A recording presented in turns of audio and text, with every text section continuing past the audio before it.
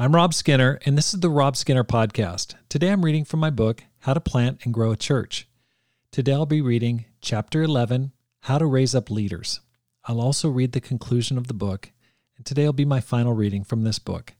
All this and more on the Rob Skinner Podcast.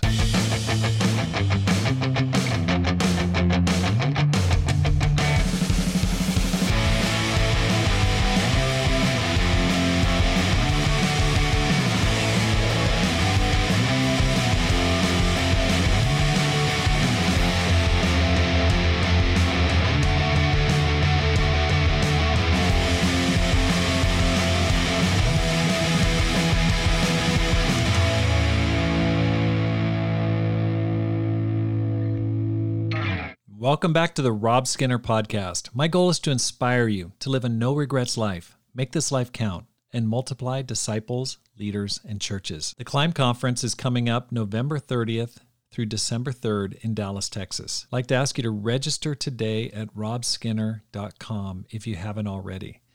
It's going to be an amazing, amazing conference that will inspire you, equip you, train you, and prepare you to do amazing things in 2024. It's going to be filled with people like yourselves, people who are eager to advance God's kingdom, to grow, to learn, to make friends, to develop partnerships with people from around the world. We've got amazing speakers who are going to absolutely thrill your soul. They're going to inspire you by what they have to share from the Word.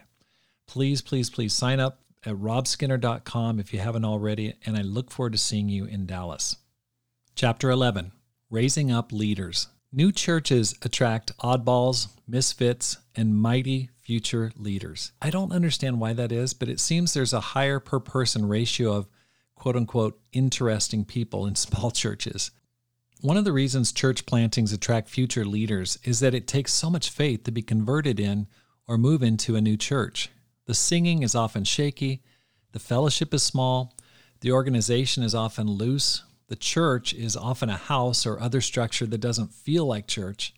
All these negatives are barriers to the average person becoming a Christian. However, the one thing a church planting has in abundance is vision and enthusiasm. This faithful, hopeful, and future-oriented atmosphere draws dreamers to it. Only those with a deeper than average faith can see the potential in your church. That's why so many future leaders are often converted in or moved to church plantings. In Ashland, Oregon, the first woman converted on the campus at Southern Oregon University was Amy Campbell. When she first came to our church, we were meeting in our living room, and our church was composed of 30 and 40-year-old people. She had faith and now leads a church with her husband, Chris. Her husband left his full-time position to live on minimum wage just so that he could train for the ministry. At one point, he lived in our church building for a period so that he could save money.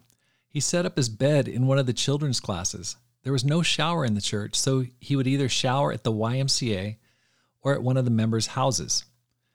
The church building was really spooky at night, and people would often pull into the parking lot at night and either sleep or conduct their drug deals behind the building.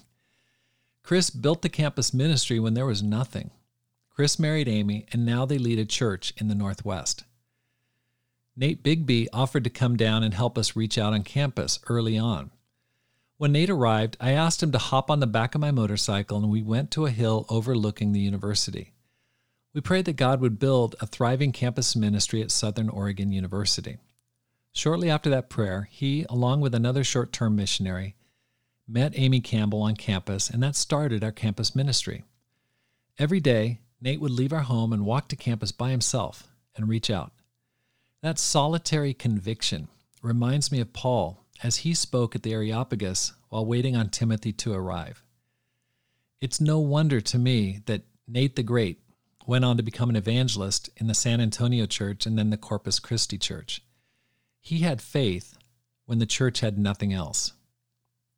During one particularly intense game of Ultimate Frisbee, Chris Schwarzenberger, the campus minister, was knocked down to the ground by a freshman woman. She had platinum blonde hair and a smile that makes everyone who sees it smile involuntarily. She started coming to church when the church was less than 15 people. And although she had not grown up going to church, she got baptized. She invited her brother and her girlfriend. They became Christians soon after her. These early converts had the faith to see God's kingdom for what it was when the church was extremely rough and raw. She went on to join the Tucson mission planting in 2012, and her friend went overseas as a missionary to China. She lived there for a number of years and got married to her husband, who was also converted in Ashland. As the church grew, college students started coming to church in increasing numbers. Like working in a gold mine, we hit a vein of Hawaiian students who all seemed to know each other. Through word of mouth, they came out in 3s and 4s. One of these was a man by the name of Brad Tomashiro, a wrestler on the college team. He had a deep love for God, and I can still remember him walking up to me in tears after a sermon. We baptized him, and he started reaching out to his girlfriend, Alicia Sakamoto. She was the president of the Hawaiian Students Club. She studied the Bible and became a Christian. By this time, we had so many islanders in our church that I called the leadership of the church in Hawaii and asked them to visit. I knew most of these students were going back to Hawaii after graduation, and I wanted to make sure there was a smooth transition. Brad and Alicia graduated, married, and now work in the full-time ministry in Hawaii. First in Honolulu, now they're on the Big Island. Brad helped his parents become Christians, and they support the church on the Big Island of Hawaii. All these future leaders came to the church in its infancy and went on to serve as missionaries, ministers, and church planters. The adventure of planting a new church seems to attract the spiritually adventurous. In training these leaders, your faith and vision are what those around you will imitate. Your life and example, your stories and values are the pillars on which future leaders build their spiritual dreams.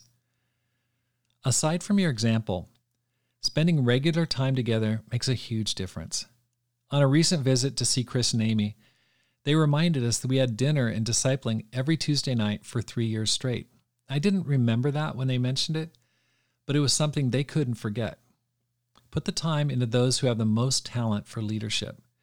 This is the principle that Jesus demonstrated and that Robert Coleman hammers away at in his book, The Master Plan of Evangelism. Conclusion. Although Peter, Paul, and the other apostles received plenty of attention for their mission-planting work, the explosion of new growth and new plantings that followed the persecution in connection with Stephen was spearheaded by unknown church planters returning to their countries, provinces, and hometowns. People of all nations had gathered in Jerusalem for that fateful Pentecost, and after becoming Christians and learning under the apostles, they returned to their hometowns. They had a burning passion to share the good news they'd received with their friends and families. You're part of that great tradition of missionaries and church planters when you're called by God to start a new church or ministry. Although it's perhaps the most challenging calling, it's also the most satisfying. When I look back on the places and people God has called me to, I'm filled with deep satisfaction that my life has been lived well. He took my worthless life before Christ and redeemed it, enabling me to spend my life on a worthwhile mission. I hope you will pursue your dreams for God. I believe church planting and church planters are the hope of the future. I want to leave you with a quote that's inspired me when I faced tough decisions and challenges. It reminds me that my work is a calling from God, and that it has the potential to encourage others to do greater things for God. You have been assigned this mountain to show others it can be moved. Thank you very much. Thanks for listening. Here's how you can help support the program. First of all, hit the subscribe button and send a link to your friends. Let people know about it. Secondly, read and review one of my books, either How to Plant and Grow a Church or Courage, How to Make This Life Count. You can find them on Amazon.com. Because my goal is to inspire you to make this life count, live a no-regrets life, and multiply disciples, leaders, and churches. Have a great day, and make this life count.